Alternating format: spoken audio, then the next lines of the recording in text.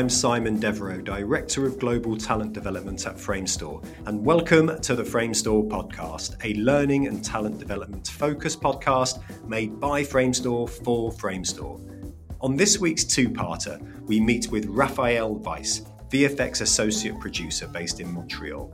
Rafa is currently on a training secondment in Mumbai, and we had such a brilliant conversation. Joining us as guest co-host is Chris Mylordos, London-based production assistant in Episodic. We get into so much on this episode, including mental self-care, teamwork, Rafa's experience to date working with our colleagues in Mumbai, plus role models from the world of pop music.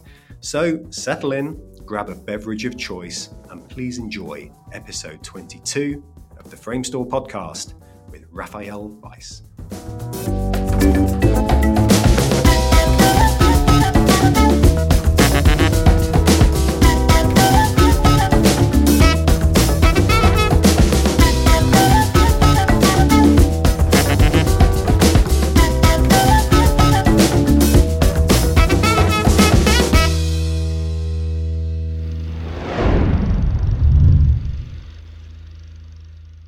Welcome back to another episode of the Framestore Podcast. Every 2 weeks, we invite both a guest from our global Framestore community and a co-host with a keen interest in our guest's craft, work or career path, and we let the magic happen.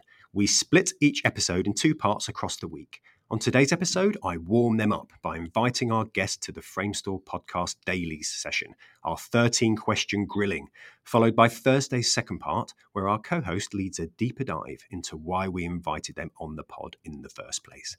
Today, we invite another VFX Production superstar to take on the dailies in the form of Raphaelle, aka Rafa Weisz, VFX Associate Producer, based in Montreal, currently on a training assignment at Framestore Mumbai. Rafa has quite the career narrative, starting out in 2009 as a graphic artist, then various roles as a day camp animator, compositing teacher's assistant, and 3 years of volunteering at a number of established VFX and video games conferences. That led her to join CineSite as a VFX production assistant at the beginning of 2015. There, she notched up some decent show credits, including The Revenant, to name but a few. Then before the year was out, in the fall of that same year, Rafa walked through the doors of Framestore Montreal as a VFX coordinator, quickly rising through the ranks to line producer and now associate producer. Some sterling show credits that include, and not limited to, Mowgli, Legend of the Jungle, King Arthur, Legend of the Sword. We just need a Legends trilogy now. You need to work on another of the Legend of Rafa, I think.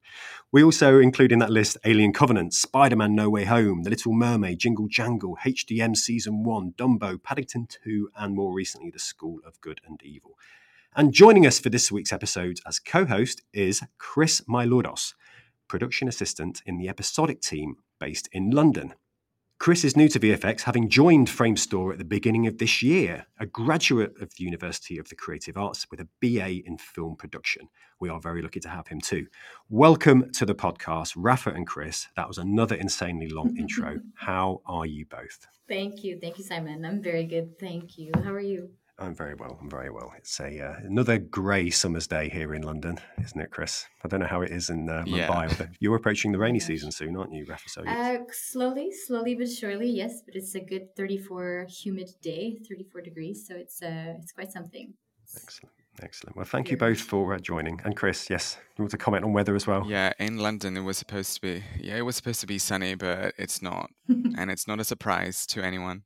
No, we love a good weather chat on the podcast. It's very, very British of us, isn't it, to talk about the weather? Even though this is an international podcast, which is very exciting. But it's great to have you both. And I will say, Rafa, I think you take some credit for the podcast actually existing, because we had a very early conversation back in the day when I started at Framestore, where we did a production webinar, didn't we? It was very, very kind of post-COVID, but also quite groundbreaking, wasn't it? Because production kind of, keynotes rarely happen in our industry. It tends to be all about the on-screen VFX, doesn't it? Very true. Yeah, it was very nice to have like a place to geek out about production. I think it's such a wonderful department and thing to do. So yeah, I remember we had a quick chat and I told you, if anything, just put me on the podcast, and you did. So thank you. because you're welcome. And the idea really came from, how do we keep getting that message out to people beyond another webinar? Because at the time, post-COVID, everything was a webinar, and I think there was a bit of webinar fatigue. And really the idea came from, wouldn't it be great to use a podcast mechanic to do that? And then, we're almost a year into the project. And as you say, Rafa, you were very, very keen to be involved. So here you are, which is kind of nice. And it's only episode 22, so we got there eventually. Yeah, it's a great number, 22 anyway. So I'm very happy with that one. Excellent. And Chris, your tenure at Framestore is actually younger than the podcast. And the podcast still feels very new as an initiative, because you joined at the start of this year, didn't you? Yes, I did. I joined in January, and I'm so happy to be here. I'm so happy to be in the podcast as well. Like, I've been seeing it in the elevators when I was coming into the office, and I was like, oh, this is exciting.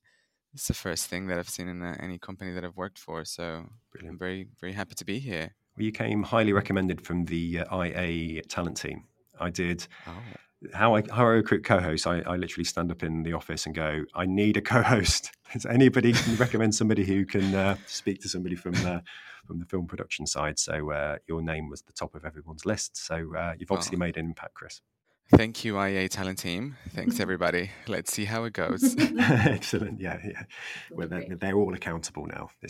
Whatever happens, it's not your fault, Chris. It's all down to the team that will remain nameless. People will be able to work it out, I'm sure. So, Rafa, you're in Mumbai at the moment, which is cool. So you've been out there for a little while now, haven't you? Yes, we got here in February, so it's been about a little bit over 3 months, and I'm going to be here another 3 months for a total of 6. So, wow. Yeah, I got here, I think in Montreal it was about minus 32 degrees. I got here, it was 32 degrees, wow. And culture shock was very real. Yeah, and how are you adapting to Mumbai life? Oh, I love it. The people, I know it's the corny answer, but the people make it the best experience possible. Everyone's been very welcoming. Even on my first day, it was, please come join us for lunch and just get to know everyone. And, everyone's been inviting me places. So I really feel like at home. So when I'm going to leave, I'm going to be very sad to see them stay. I wish I could put all of them in my suitcase. It's a great team out there. I hear nothing but amazing things from the people that have gone over to visit and spend time with the team. I'm still yet to get out there, but it is on the plan this year at some point to get out there and meet everybody. Yeah, I hope you get to do it. Everyone's great. And the production team has been so strong in managing. I think they had up to 22 projects at once, and with a team of maybe less than 20 people. So it's been quite a bit, but it's really nice to see them thrive at this point. Yeah, that's brilliant. Yeah, to see that firsthand for sure. And it's been a real pleasure to have a number of folk on the podcast, actually, in the forum. We've had Prashant on the call. We've had Arti on the podcast. And just hearing that journey of the studio from being a very small team to that explosive trajectory of kind of extra headcount and growth and all of the shows. I mean, seen a number of the shows in theatres and seeing that lovely long list of folks in the Mumbai team having contributed to those incredible pieces of work. It's super exciting. We'll get into show credits later, but I'd love to hear more about the training you're doing out there, Rafa. Is it more over the shoulder kind of guidance, or are you running sessions? I mean, what's your role look like at the moment?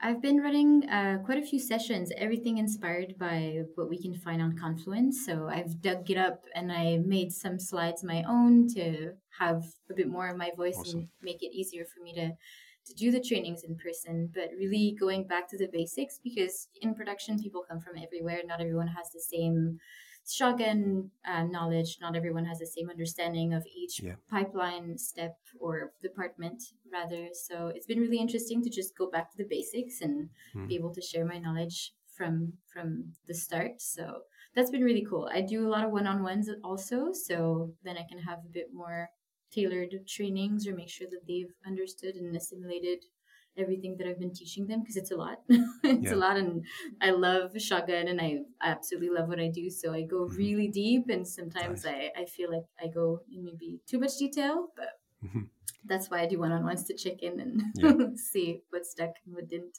I imagine the team really respond well to that level of detail from my experience working with the team in Mumbai. They like it, everything laid out and super clear, which is great. And how have you? Are there any differences between training a team in Mumbai, India, to perhaps what you would do in Montreal? What have you had to kind of tweak and change out of interest? Sorry, it's a training conversation which I'm clearly geeking out on, so forgive me. I love this question. It's so I think it's in Montreal, I think people tend to speak up and ask questions on the go. Like as soon as they have them, they will raise their hand and right away ask. And I have a few people that do that here, but a lot of them prefer waiting until the end of the session and come see me after, or gonna make sure that I have some time to answer their question. And they're very respectful in that way. Not that it's not respectful, but they really don't want to disturb. There's very much that culture of we want to make sure that you've said everything you had to say. Maybe my question was going to be answered. And so in Montreal, because I've been there for so long, I think it's a little bit more casual. So people know me. I've known most of them for a long time. So it's always nice to just shoot. Just adapt to a different way of training. You'll go back to Montreal going like, be quiet, wait until the end of the session.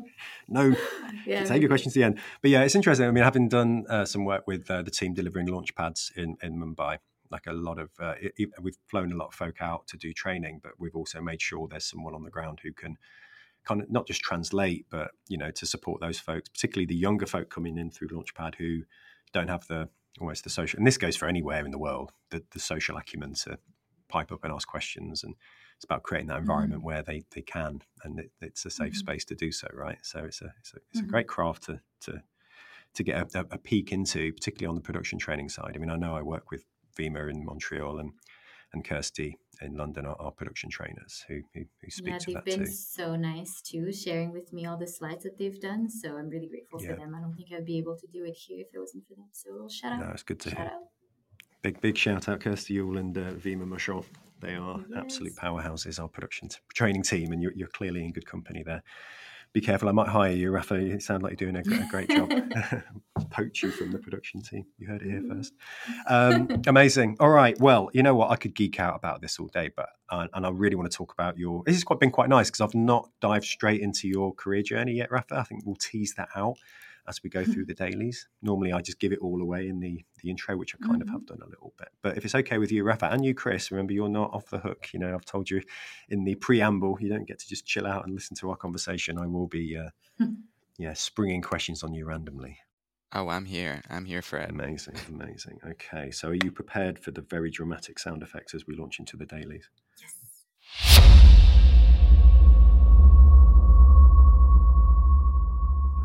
There it is. And we are into the dailies. And this is I'm going to have to change up the questions going forward because I always ask who, where, what. Who are you? Where are you? And what are you working on? I think I've already established who and where. And the what you can usually not talk about if you're working on shows. But I'm going to let you answer it anyway, Rafa, because I ask everyone the same question. Oh yeah, I mean, who? I mean, I am humble Raphaelle Weisz from Montreal. My pronouns are she, her, they, them. So like you said, I've been working in Montreal for quite a while now, and right now I'm really working only for Mumbai and Mumbai. So I'm really here to be the support system if ever they need it. So brilliant. I've been really enjoying that role. It's a little bit of associate producer on a huge scale where I really enjoy taking a look at the schedules and how people do things and try to improve and find efficiencies. So that's what I'm working on, finding efficiencies for the Mumbai team to make sure that they can be as proactive as possible, that they know what kind of question to ask and what answers they can expect, and make sure that that goes smoothly on all the shows that they're on. That's awesome. And how many shows are in the building at the moment that they're working on? Oh my gosh. Give or take. So many to count. Over 15. I think maybe as of last week, they maybe were close to 20, maybe a little bit over that. But yeah, we're hoping that over time, Mumbai is going to have more and more projects that have bigger chunks of projects and fewer of them with more coherent sequences that they can all work on as a team. Because what's been happening, because they have crew here, but not necessarily production team to support all of the different departments. Some coordinators will be on different projects, and that means that they don't necessarily have this is my show, and I have other people on the same show and other sites that I can rely on and stuff. So over time, I hope that it's going to be sooner rather than later. They're going to have full show teams that can function the same way as in London and Montreal, and now Vancouver, Melbourne, and all of that. Of course, yeah, it's a big team now, isn't it? mean, how is it bouncing from so many different? Because obviously, I'm imagining that the training you're doing is being involved in these shows. So you would have gone from, I assume, producing one show or maybe a couple at the same time. You know what No, they say I've about been pretty assumption? hands off being in projects directly. What Okay. I usually do is help them figure out their schedules. And if they have any Okay. specific questions of, oh, I don't really know how to go about this schedule, or like take another look at the schedule. And then you can see down the line, how does it, like, how's the waterfall? How's the work balance on your artist? And asking them questions that can help then go to their offsite teams and ask the right questions. But I'm not as involved as on a project regularly, on the day to day. Okay. So it's really more as a support system, a little bit like the training manager. Like I know that Vima, especially, she's going to be available if we have any questions, point us to the right places in Confluence when we need to. So I think that's a little bit what I'm doing right now. That's cool. And how is that for you? I mean, we went through your show credits and some incredible pieces of work there that you've been credited on and been involved in, to be in a kind of like a helicopter across, for quite a chunk of time, 6 months. And how are you finding that? I mean, I imagine you love every producer we talk to and artist, they love the camaraderie of being on a show, and it's all or nothing, and getting it delivered, getting it over the line, to being this kind of consultant also almost. Well, I thought I would love it way more than I do at this point in time, to be honest with you. So thank you. That's a great question. But because it's true, you really get that whole, you get into it, right? You get into the meat of it. And I'm vegan, so it'd be like the tofu of it. And then you just like really enjoy knowing everything about the show, seeing the edits, seeing how things evolve and progress. And there's that satisfaction from it. And as much as I really love training the team, when I see them on their shows and starting to have that feeling and being able to be in dailies and see images evolve over time, I'm like, I miss it. So I'm looking forward to the next show when I get back to Montreal. Honestly, it's going to be refreshing, because after so many projects and so many different ways of working, and also working from home for so long, I think I lost that a little bit. And I did take a bit of a break before coming to Mumbai to recuperate from all of it. So now I'm really ready, and I feel like going through all of those basics, I'm like, oh my gosh, I can't wait to apply that myself. I'm really training myself on the DL. So and we would have had you on the podcast earlier, because I know you did take a bit of a break from the cut and thrust, Rafa. So just know we would have got you on earlier if we could, especially off the back of my my intro at the start. Cool, that's really cool, and thank you for answering that as well. And so you're going back to Montreal. That's the plan. At the end of the 6 months, you are back on shows. Yes. I think I'm penciled for a big one, so I'm excited. Nice. It's not confirmed yet, and I don't know what I can say, so I will say nothing. So that's the one you're not allowed to talk about, which is absolutely fair. It has become a running joke. Whenever I wrote that, I'm like, nobody's going to answer that. A few did, which was nice. But we did. Right. I think Sarah Kishwa, I remember her like talking about Barbie in very, very non-cryptic terms. The Pink Lady, I think she called it. I'm like, okay, we know. Amazing. Okay, so my next question is, again, I teased out some years, but I'll let you answer it, which is, how long have you been at Framestore? How long have you worked at Framestore, Rafa? It will be 8 years in October, so 7 years and a half, something. Cool, and still enjoying it, still here, still climbing that ladder, that career path. Yeah, exactly. I think, and it's funny, a lot of people, and especially people that I really loved working with and who left, came back. So Sabrina Gagnon is a big example of that. I was so sad to see her go. I understood, and then she came right back. So I thought, well, I'm going to stay too then. Excellent. Yeah, and the team in Montreal, because we've had quite a few folk from Montreal on the podcast. I mean, Sabrina's been on twice, Sabrina Gagnon, who she did the Maverick special for us when we got the nomination, the Oscar nom, and then obviously did, I think, episode 2 or 3. She was one of the OG guests. But yeah, what is the kind of, because your career, apart from the stint in Mumbai, you've very much stayed in Montreal. What is it about the Montreal production team that you love so much? I mean, I'll get to kind of what you love about Framestore later, but what's the team like there?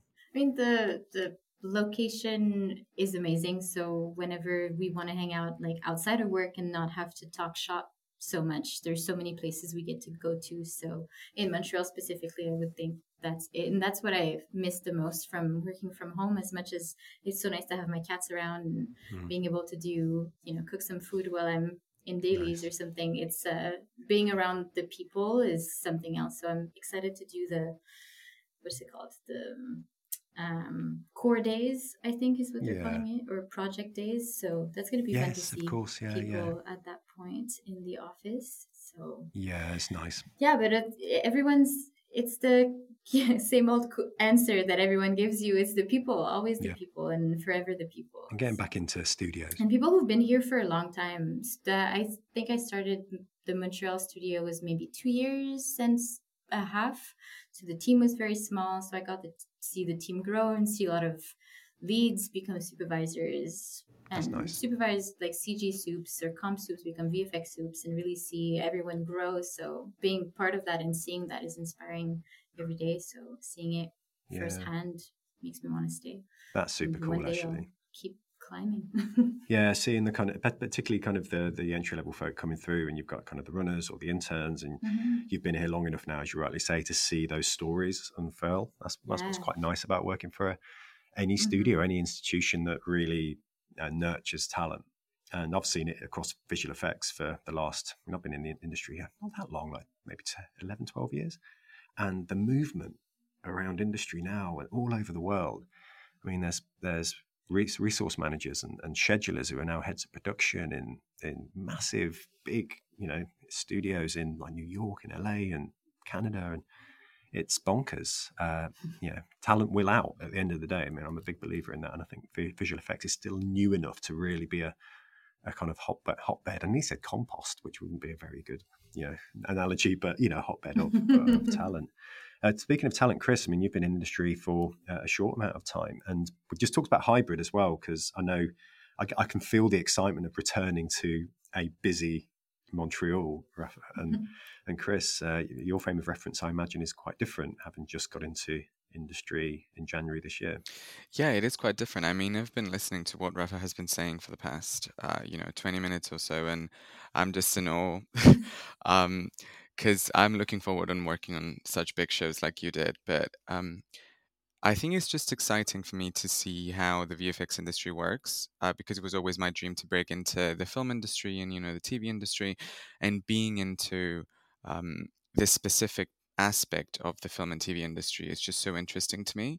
And seeing how these big distributors work, and all the amazing people that literally Framestore has just been a dream, basically. But it has been a great 6 months that I've been at Framestore, and I just cannot wait for it to be longer. Amazing. And yeah, who'd have thought in 6 months you'd be on a world-class, heavily subscribed podcast? Honestly, nobody. People listen all over the world now. It's crazy. The IA talent team did. Yeah, right. And we're here. And here we are. The world moves in mysterious ways. Well, speaking of career trajectories, very excited to see where your career goes, Chris. And I want to talk. We'll talk about shows later. I'd love to hear more about what you've worked on, if you're allowed to talk about it. But we will get to that. Okay. But my next question on the dailies, question 3, is one of the most interesting questions, Rafa, because it's how did you get your break in the VFX industry? And I always frame this quite differently, because some people see their break as the first break in a studio, like the CineSite gig, for example. Whereas others see a break as a show or a particular point in their career. What would you consider to be your big break, Rafa? Well, I think it happened really in 2 beats, maybe more, but 2 major beats. I studied visual effects in Montreal at the NAT Center. So it was a 3 years bachelor's called 3D animation for movies and television in visual effects. So it was very long name. It's on my diploma. I'm very proud of it.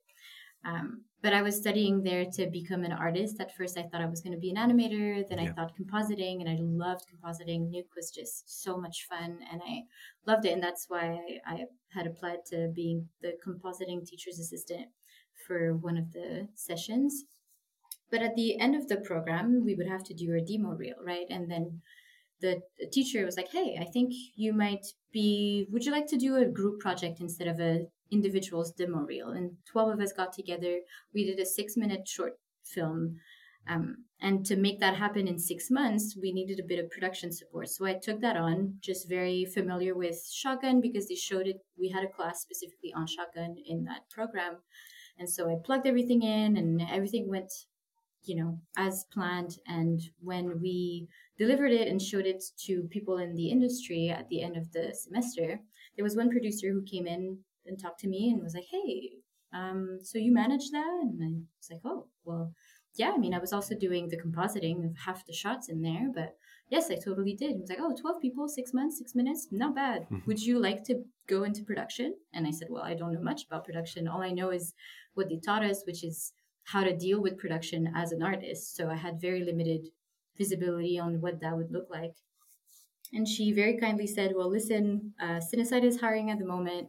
If you don't love production, just apply internally to the lighting comp department and we'll see what happens. And I said, well, okay, fine. I applied, get the job 1 month later, and became a coordinator within 4 months because I had all of that knowledge of the CG pipeline and I was very comfortable chasing things. And they're like, okay, you're perfect to be a coord. And I think that was my first break, right? I was like, oh my gosh, production is a thing. And there's a job for organizing things. Wow. So that was a lot of fun. And I think the second beat was on Paddington 2. There was an opening on the team. The line producer at the time, one of the line producers had left to go to another company. And the producer, Jennifer Fairweather, who is just lovely, and love that woman, just said, hey, I think you might be good to be an LP, even though you've only been coordinator for a little more than 2 years.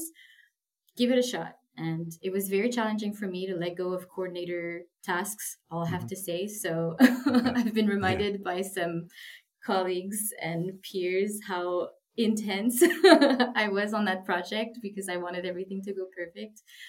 But so I think that was the second break because she really gave me a chance when I think other people might have had to wait a bit longer to be a line producer, but I enjoyed it so much. I think scheduling was really my happy place. So I love being close to the artists, but being able to look long-term at a plan and playing Tetris in my head was the best. That's such a good answer. Thank you. Yeah, I mean, 2 really interesting beats there. I guess there's a couple of questions in there. I guess the first one is around all of that. You did 3-year bachelor's, you really understand pipeline, you really understand software and technology and everything that goes into the craft of visual effects. How did it feel making that decision, going, right, I'm going to take a punt at being a producer now?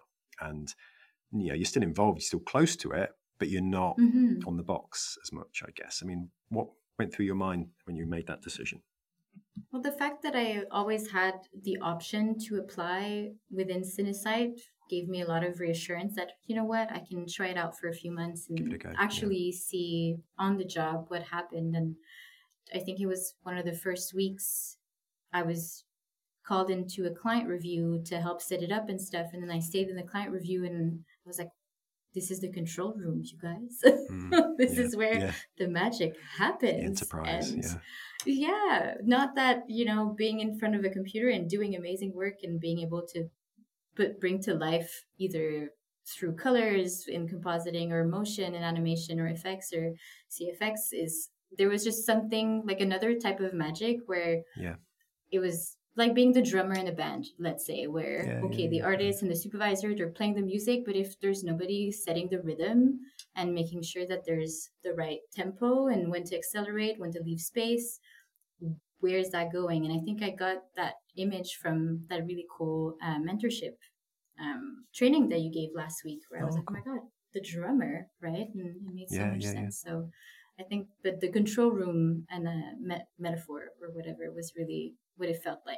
I felt like I could make a change, helping people be more efficient on a grander scale than doing my shot by myself. I was good in comp, but I wasn't great. Like I could see other people in my group in university being better. So I thought, maybe I just need to work a little harder, but then I found the magic in production and I just wanted to stay there. Brilliant.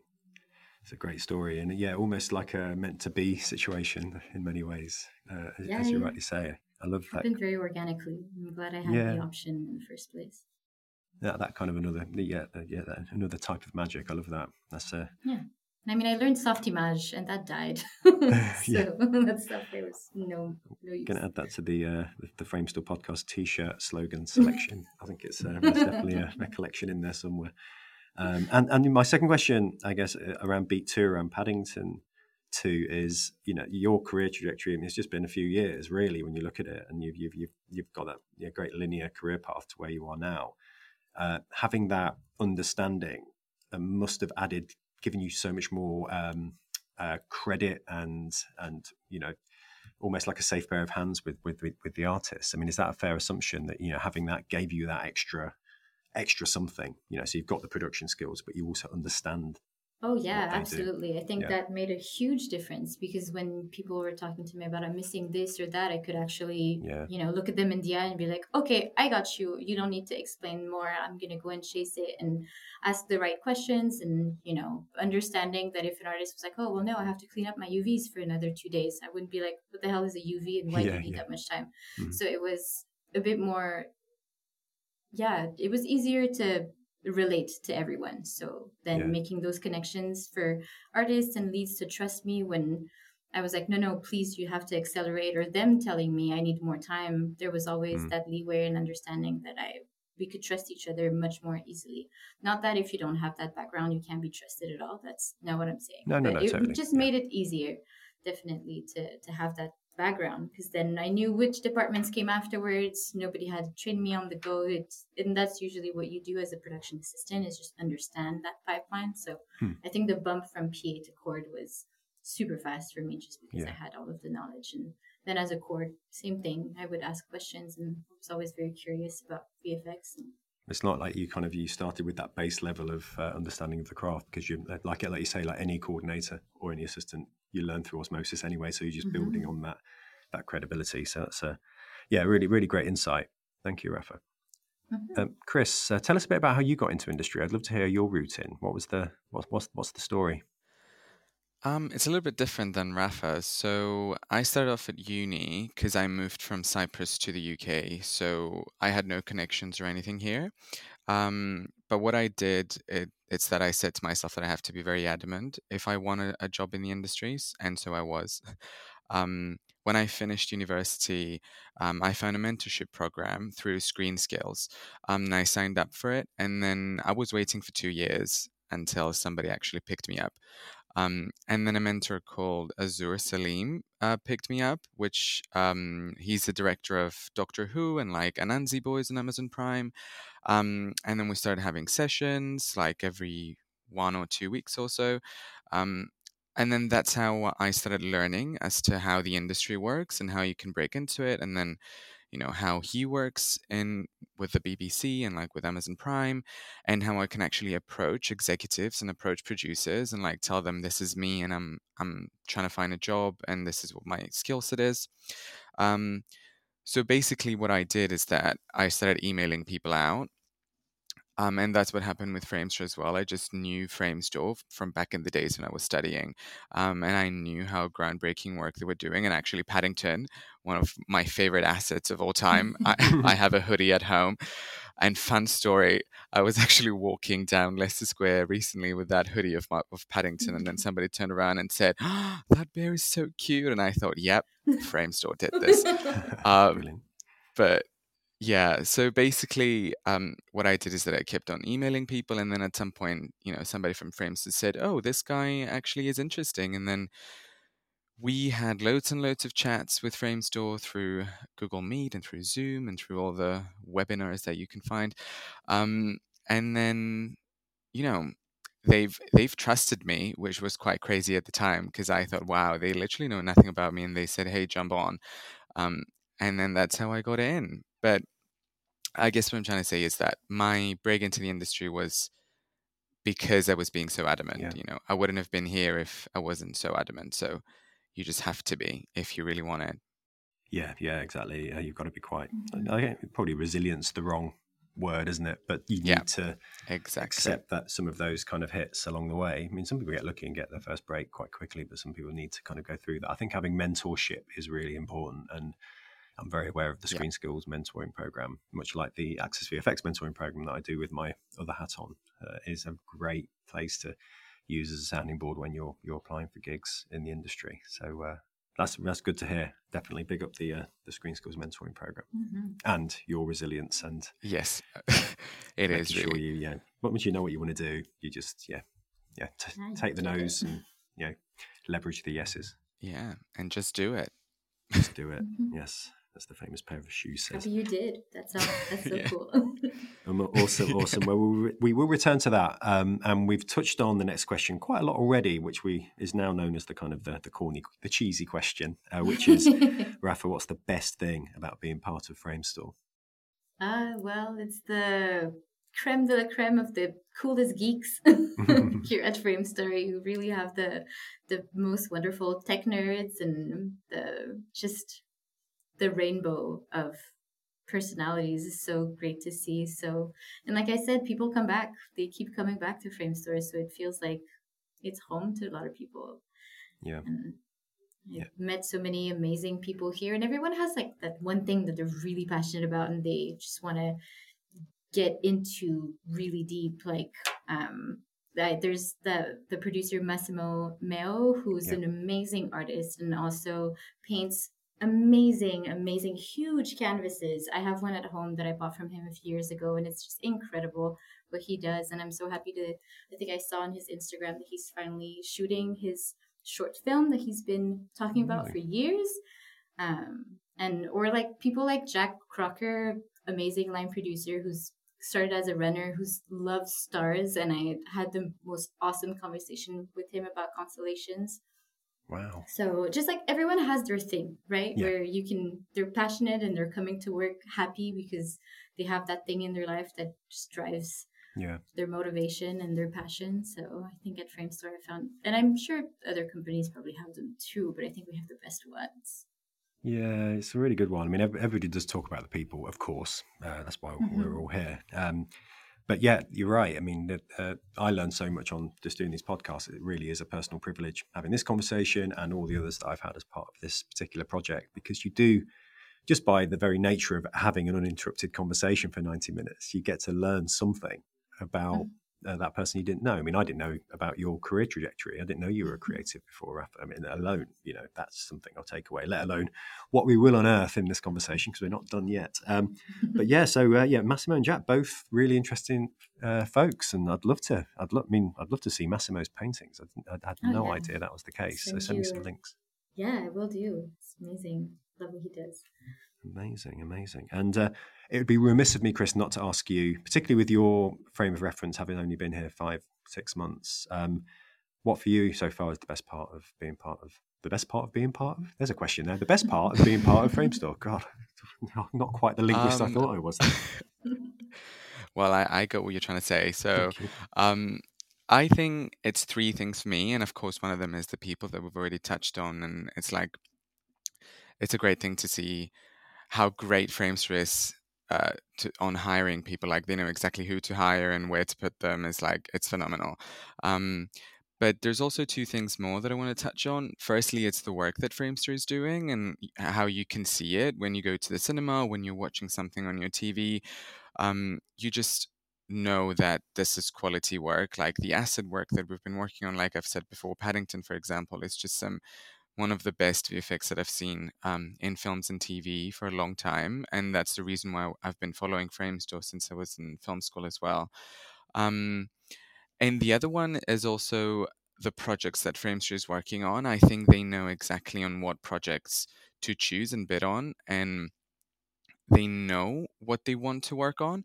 And all of their projects are so interesting. Like the projects that I'm working on at the moment are just so interesting to work on that I'm literally looking forward to coming to work every day and see how we're going to progress what we're working on. And then I'm so excited for audiences to see what we're working on. And I'm sure the same applies for Rafa as well. Yeah. But yeah, it's all of those 3 things: people, work, quality of work. It's just all very good. Love that. People, work, quality. Absolutely. You're so right. Amazing. Yeah, thank you, Chris. And just to double check before I start launching into any more questions, you can't talk about what you're working on, right? At the moment, you can't. Or can you? I don't want to get into trouble. You've only been here 6 months. That's it. No. In doubt. If in doubt, keep quiet. Edit it out. I think I can say who is distributing what I'm working on, but I'm just gonna. Yeah, I'm working on an Apple show and a Netflix show. Okay, at the moment. That's fair. I think I saw that on your LinkedIn That's profile somewhere, yeah. so that's okay. That's out there in the world. That's You're on safe ground. It's out there somewhere. Okay. Good. Well, it sounds super exciting. I can't wait to hear more. I always kind of not threaten our co-hosts. I'm not going to actually threaten you, but threaten you with getting you back on the podcast to talk about these great shows that you work on. Maybe in a year or two when you're super duper established and doing your thing, we'll revisit this conversation. I'll be back. Exactly. So, Rafa, this is the toughest question, I think, out of the 13, which is if you could recommend one show that truly showcases Framestore at its best. I almost want to change this to the Framestore show you'd show to an alien to really demonstrate, manifest what we do. What would it be? Ooh, I mean, the Marvel movies, especially Guardians 3, the environment was incredible. But if it was one show that show has it too. Okay, there's Guardians 3, and because I worked on it and it's biased, His Dark Materials. And I think because we have to reach such a level of realism, and especially His Dark Materials, it was so intense to work on a TV series. I think it was the first one we were doing at Framestore at the time when we did season one. And it was creatures that needed to be realistic but still had to have a range of emotion and be able to have expressions that were very true to the voice actor. And so facial rigs on a very realistic creature was like a thing of its own, having full CG environments, having environments that you would basically extend with plates that we got from really amazing places in the world. What else? I mean, yeah, effects of all kinds, whether it was snow, magic, just such a huge range. And I think they did such a good job with season 2 and 3 and we worked so well also together. It was a really nice collaboration between Montreal and London, I found, being able to share the assets and the work and still have the same level of work to be able to deliver that consistently to the studios. So yeah, and it was challenging tracks and challenging full CG cams and challenging paints to remove those puppets. So every department, even from prep to comp, it was very challenging in the best of ways. So, and I'm sure they went through something similar with Guardians 3. I didn't work on that, but the creature work was amazing. Rocket is just such a gem, and the environments were incredible, and the alienness of it all. So, I think it's those two. Call. Yeah, really, really great call. And where the creature work is front and center as kind of a storytelling mechanic, I think is great. I mean, did you listen to the Russell Dodgson episode where he talked about His Dark Materials? No, not yet. There's a few clicks back. Yeah, it's right. worth a listen. It's a really nice insight into those shoots over the years. Because it was we were involved in obviously all three, and Russell was a big presence over those two, as are the rest of the crew. But it was a really nice insight, particularly on the production side. So there you go, a little tip for you to work your way through the archive, Rafa. For sure. But great shout, thank you. And obviously we've talked about Paddington, and I think the creature work is very Framestore. Still haven't seen Guardians 3. It's on the list. I need to get out there. My son's not quite at the age where he'll get it, so I need to get a date night in at some point for us to go and see that one. But it's coming. So my next question is, again, this is where I get into all of my favorite questions. I always say this one's my favorite, and then I get to the next one and I say, well, that one's my favorite. But this one is genuinely my favorite because it kind of moves a little bit away from the day-to-day show work, and it's more about the myth stuff. So what's a common myth about your job, your role, or your field, Rafa? Well, the first thing that comes to mind is that production is not a creative department. I beg to differ. We have to come up with strategies with our supervisors and take into account so many variables that is basically all of the colors that you need to have on your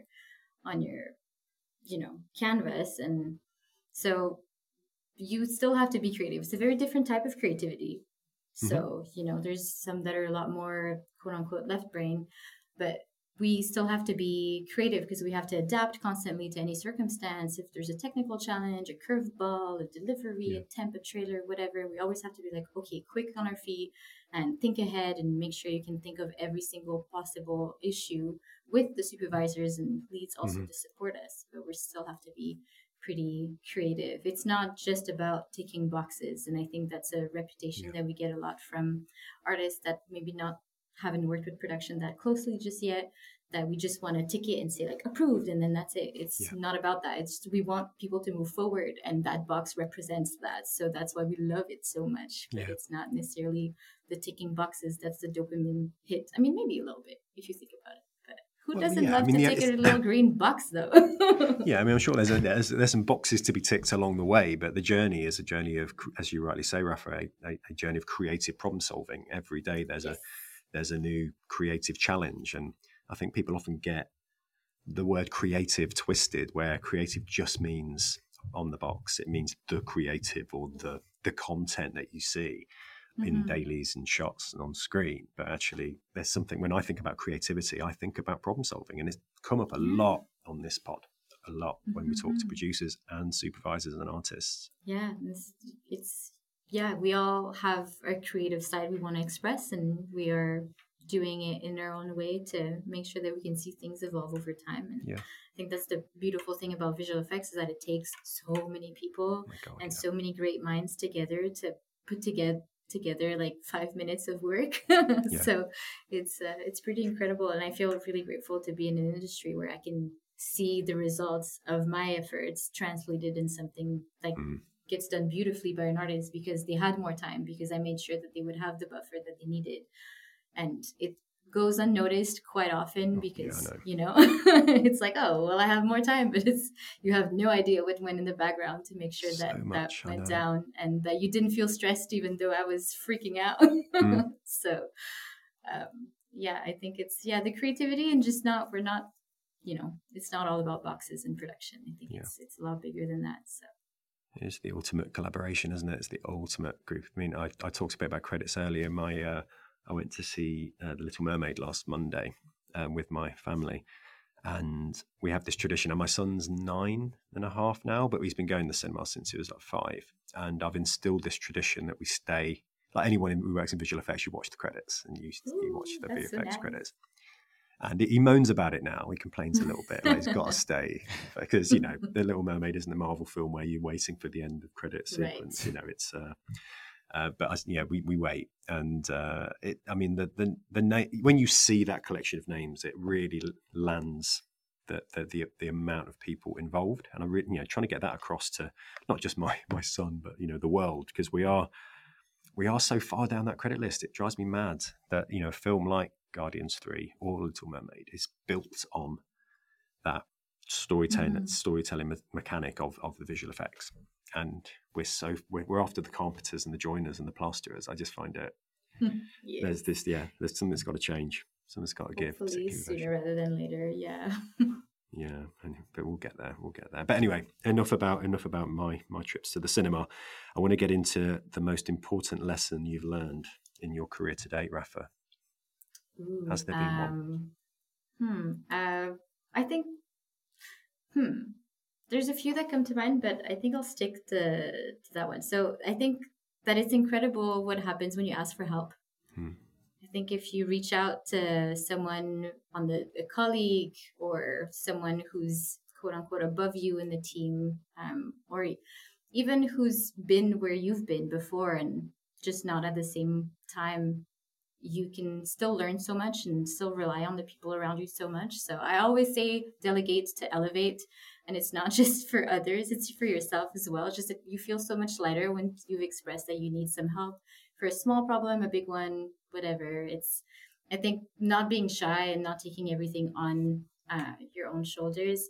Because I've definitely burnt myself on a few projects where I would work so long because I didn't want to burden other people with the amount of work I had, and where I could have just said, well, can you do this way so it's easier for me to find the notes, or can you stay with me, so instead of me doing 6 hours, maybe we can do 3 and I'll get you dinner if it's something that was in my list of responsibilities.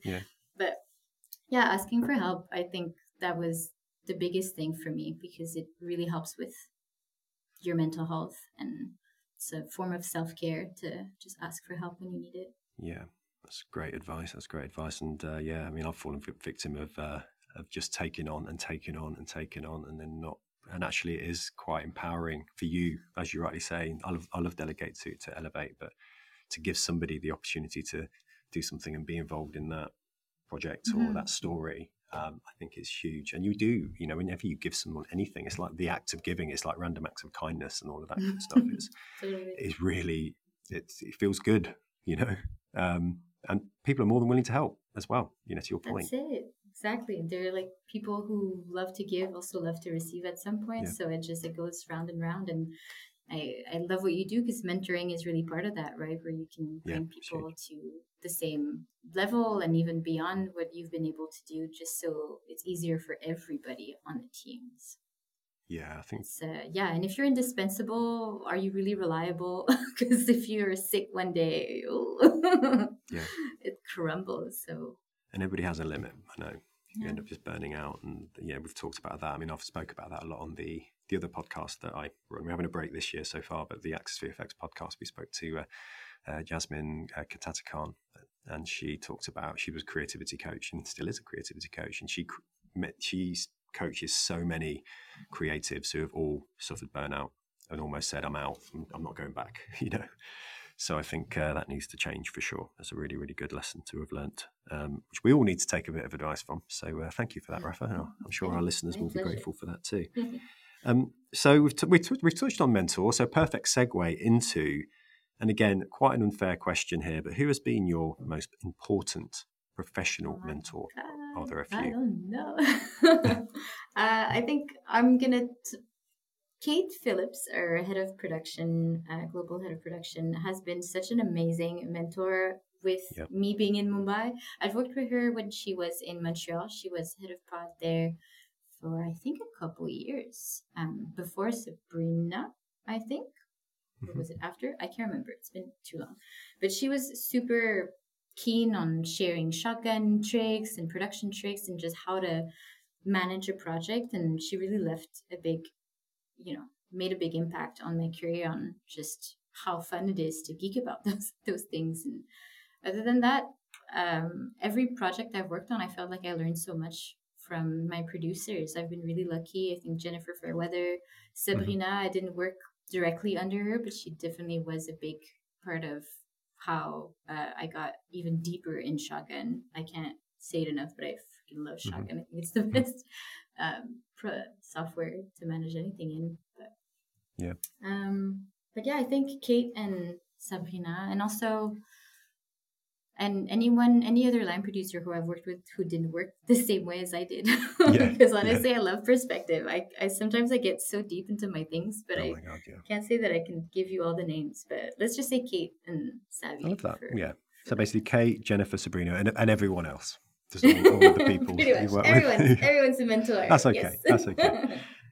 But you're right. I mean, I love what you said there about different perspectives. It's what the mentoring program's built on, really. The Framestore mentoring program is about trying to create different perspectives for people. So we talked a bit about the global collaboration and, why not have a mentor who is in another country? We talked about the cultural differences with Montreal and Mumbai as an example. Just learning more about how we do things rather than getting caught up. Nothing worse than speaking to people who think exactly the same as you, because that's not creativity, going back to our original conversation about creativity. Oh, God, I'm geeking out here, and we're already over time here. So I'm going to quickly ask Chris, because it would be really unfair of me not to ask Chris who his important professional mentor is to date. It might change, but anyone you want to shout out before I move on to the next question? I'm going to give a shout out to Azura, actually, that I've already mentioned before, the director from Doctor Who and etc. But also all the production teams that I've been working on in Framestore since I joined. I feel like they've been my rock, because I came into so many things to learn, and then they've just been there for me since day one, and they're still here. So anyone that works in my production teams in my shows, amazing, big shout out. I love that. So again, similar answer, everyone. That's great. Awesome. You're all amazing. It's about teamwork. Teamwork. Yeah, anyone who has production in their job title somewhere. Producer. Awesome. Thank you both so much. So we're getting into another one of my fave questions, which is it's underrated tools. It's what underrated tool or tools are indispensable for you to get the job done, Rafa? sounds silly, but We know you love Google shotgun, Calendar. Oh, Google Calendar. Yes. Well, underrated, because I think like shotgun, everyone knows. I want to think that Yeah, we everyone know knows, you love shotgun. Yeah. And it's Gotta that's fairly rated out there. That's out there. Yeah. But Google Calendar, honestly, like I've spent so much time making sure that I've planned my days properly, that I've, made sure that everything fits. Focus time became my best friend. Oh my God, So yeah. that's been amazing to just book. Like, nope, especially doing the trainings here, because I want to still be available to the team, but I still need to prepare for the next training. Focus time has been my best friend. So yeah, and it's very underrated, I find, within production, because when we get on a show and we have so many supervisors and so many departments, so many things to see, how do you make everyone go to the right place at the right moment for dailies? Methodology dailies needs to fit where everyone is available at the same time, but you still want to give a bit of desk time, but you also want to have desk time between soups so they can have time to talk to each other. Like, it's Google Calendar is, if you're good in there, you can make it anywhere. So amazing. I feel like shout out to that software. Google Calendar is my homeboy. I love that. Brilliant. Yeah, I completely agree. When you said it, I was like, oh, really? And then I'm actually thinking about how I use it. And I've always had Outlook, always had like Microsoft in previous roles. And when I came to Framestore, I knew through my relationship with Amy Smith and Access VFX that there was always it was always a Google mail that I got from Framestore. And I went in thinking, here we go, I'm going to have to learn this whole new kind of workflow. And it's incredible for training, because a lot of my training is all remote. The breakout rooms, all of the whiteboards. You're like, we talked about the enterprise earlier, didn't we, in your career trajectory? Like, I feel when I'm running a workshop, if I get a decent room booked, that I've got all these toys at my disposal, which I never really you had in person. I love in-person training, don't get me wrong. I did one recently. It was awesome. But something about, the technology now and all of the little tricks that I'm still yet to learn. I mean, focus time is something I stumbled across fairly recently, and having those buffers. You can color code your events. Yeah. So, and then Google will tell you how much time you've spent on what that week. I love Google. Like not more than shotgun, but I do love it. No, it's we've not had officially Google Calendar on the pod yet, so it's a new one for sure. So you can have it. Correct answer. So we're getting into kind of the final set of questions now before we wrap up part one of these episodes. And this is about the advice piece. So there's lots of great advice in this podcast from both yourself and Chris, actually, throughout this conversation. But what is the kind of go-to golden nugget of advice you give anyone considering a career in VFX production? Oh, anyone. Believe in the power of a question mark. Asking questions always, all the time. There's no stupid question ever. I think that's been said on the podcast before, but really the power of it, and just because it's a trigger point, it's like, oh, what kind of answer am I going to get? And sometimes people will need some time to answer it. But that being able to ask questions and always hone in on communication skills. Like, I read Nonviolent Communication couple years ago, and being able to make requests to people in a way that was very calm and composed, and I felt that made a huge change in the way that I manage even my self-talk, and also talking to other people. So just making sure that we always are a student all the time, as much as we might mentor other people and lead teams. Agreed. Asking questions and just make sure your communication is good. Always learning. I love that. I love a book recommendation on the podcast. Is that Nonviolent Communication? That sounds awesome. Yes. Yeah, and there's actually, I think the author, I believe, did some workshops on YouTube. And I think I didn't watch the workshops because the book covered everything. He basically just repeated what was in there. But if you're curious and want to see quickly what that's about, I think you have some YouTube videos about that. Yeah, I might check that out. I mean, I've never been accused of having violent communication, but I will definitely look at that, because I love a good read. And that sounds coming from yourself, Raphaelle, I think that's a great reco. So I'm going to take that, and I'll let you know how I get on. Brilliant. Okay. I'm going to segue to Chris quickly, because again, you're a recent addition to our flourishing visual effects industry, and I'd love to hear. You've talked about persistence already, so you're not allowed to say that. But what would be your golden nugget that you'd give to anybody who could be sitting where you are now? I think it will be patience or trusting the process. And, you know, I am quite an impatient person, to be honest. I'm going to come clean.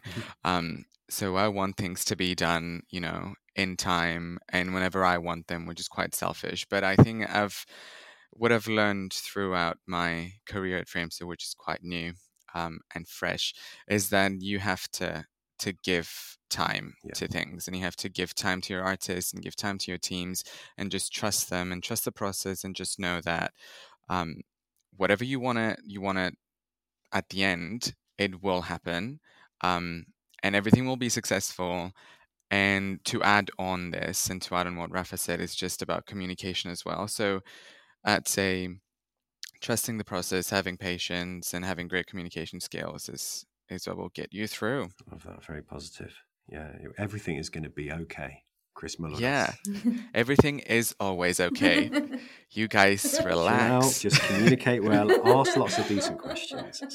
Everything will be okay. Okay, it's all good. It's all good. Love it. Yes. Love it, love it, love it. Rafa, another great question coming up, even if I do say so myself, which is, what's one question you wish I'd asked you, and how would you answer it? Something about mental health, probably, that's very close to my heart. So maybe self-care tips and tricks. So that might be valuable for anyone listening. So I think it's something that's been on my mind for a while, and I can't talk about it enough. So I was very much a workaholic before. Like I said, I would just do hours and hours. I think I was doing a very good average of 70 to 80 hour weeks for quite some time, especially from Paddington 2 to a few other projects after that. And, that's just not sustainable. It might feel maybe fine when you have crunch time, but even then, prepare ahead before crunch time.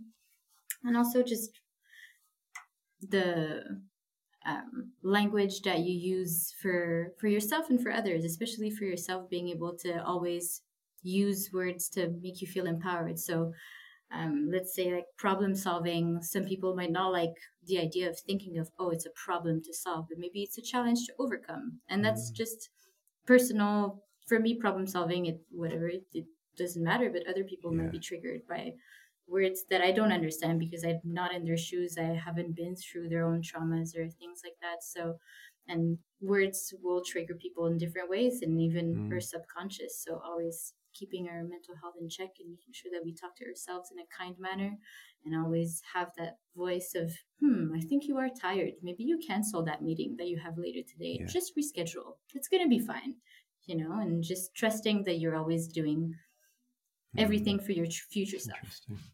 Because that way you'll always be in constant gratitude for your past self, which means your present self will just remain happy and have the energy for the things that matter for you.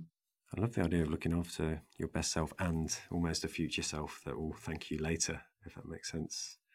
I love to sleep, and when I go to bed early, I don't like it because I might want to watch another episode of Queer Eye these days, but I don't. I go to bed because then I sleep better, and then better at work the next day. It's a very basic example. No, it's a good example though. I really like that, and I really like about the idea of changing the words you use. Reframing problems to challenges, which I really like. And I think in visual effects, it's important also because there's so many hiccups and curveballs from time to time, that it's easy to use a language of, those clients, or, that curveball because of that one department, where it's like, they experienced a challenge. It was a little harder than expected. It's fine. And just being able to then tell that to the team, and they will brief that to their artists when they do rounds, using those words that they've heard from somebody who did not put a blame on anything. It was just, it's part of the deal. Because I've worked with producers in the past that were a lot more firm, and it was always a bit more stressful, to be like, there is a blame somewhere. So then I didn't want to speak up because it felt scary to speak up. So I think that if the words that we use and that we use to reframe situations that are a bit more challenging might make a huge difference down the line. Yeah, well, words are power. I mean, one thing I learned was it was to use the term, if I'm going to ask somebody to help me, I wouldn't say, can you help me? I would say, would you be willing? I'd always caveat it with, would you be willing to support this person with something, or mentor this person, or help me with a problem? And using the term willing, it's almost an invitation rather than can you help me? Help! I need you to do a thing quick. But there's so many ways to kind of flip the narrative to make it not have it land softly, but just it has more power to it. I think it's really, really interesting. There's another one on the tip of my tongue which is going to come to me as we're in mid conversation, which I'll save for later. But yeah, I love that. And the mental health conversation is huge. It is huge, and I don't think we have the minutes to really dedicate a lot to it. But it is huge, and it does come up. But thank you for sharing that Rafa. It's important. Pleasure. So we're going to move into one of the other final questions, which is, who would you like to hear on the podcast? Who haven't we spoken to that you'd love to hear from? I don't think we've spoken to Pierre-Loïc Hamon in Montreal. I believe he's head of creatures still. I think I might have seen him do a little bit of CG supervision, perhaps. But just because I love to hear him speak, he has the best French accent in the There's some great world. French. So, but also he's just a genius. He has a phenomenal brain, and just the way that he explains really technical things, I could listen to him talk all day. Okay. So I think and he's been at Framestore for quite a while, so he might have a lot of information about the development of technologies for creatures that are so groundbreaking every time. That's a really, really great show. Okay, on the list. Thank you, Rafa. Anyone you'd like to hear from, Chris? I think we haven't heard from J&J, John and Julie. So those two candidates will be very interesting to hear what they have to say about their ways on going about in Framestore. Very interesting individuals. Amazing. Well, I'll get on every podcast, and we do have a long list. But yeah, they're making the list. Great shouts both. So before we wrap up part one, Rafa, this is the price of entry. This is why everyone listens. They love. I'm sure they love what you've spoken about, but they're really here for the big one, which is if you had to eat one meal for the rest of your life, what would it be? There is the best vegan burger place in Montreal in the Airport called Burger. It's BVRGER. Amazing. Just bring your meat-eating friends and convert them there. It's so good. And they change their menu every now and again. It's the same chef who's behind Sushi Momo, who is another amazing restaurant for vegan sushis. And I would eat there every day. I crave it so much. I spy on their Instagram page and stories all the time, and I hurt myself. I don't know why I do that to myself, but I would definitely eat that every day. Here we go. As soon as you land in Montreal in another 3 months' time, you'll be straight to burger. Oh, yes. Yes, my sister is aware. It's a non-negotiable. Amazing. I love a proper recommendation as well, not just the food stuff, actually where you can get it. Is that near the studio in Montreal? Unfortunately not. The Sushi Momo is a bit closer, but Burger is all the way down. But if you take a bike, and then you just ride all the way to the tippity bottom where the Saint Laurent is, you can have a nice burger, go by the water, and eat it on a bench with a loved one. So it's a very cute date idea after work. You're killing me. I love a good veggie burger. And is it a veggie burger? Do they make their own kind of protein, or is it kind of more like a vegetable burger? Is it like what's the burger made out of?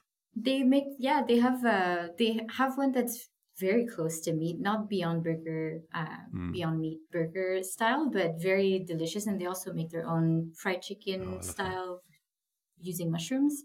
So the texture experience is amazing. Honestly, they've nailed it. And Christian Ventura, the chef behind those two restaurants, is a texture god. He really knows how to please the palate for vegan people who maybe miss those texture experience. I think that's what it's all about. There's something about meat that's very you can get the same thing. Totally.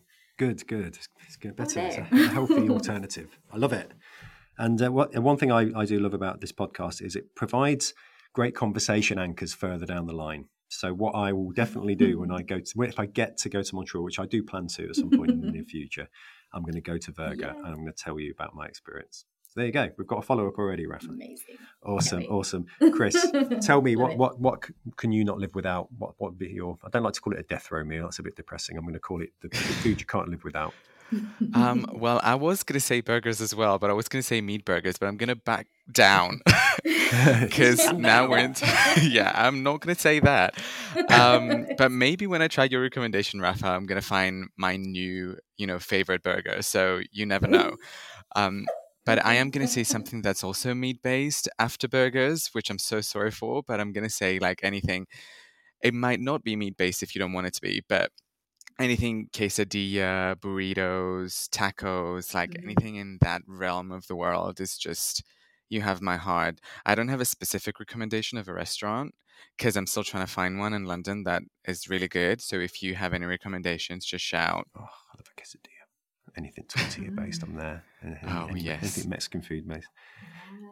Before we move off the food subject, I'd love to hear if you've discovered any amazing food in India, Rafa. Have you had any big moments where it's like, wow, where have you been all my life? Yes, it's not Indian, but it's by Indian chefs. They make a mushroom truffle rice at one of the little restaurants in the food court here, and oh my god, they put it off the menu and still they will make it for me because I look at them with the puppy eyes. Mushroom truffle rice, that sounds awesome.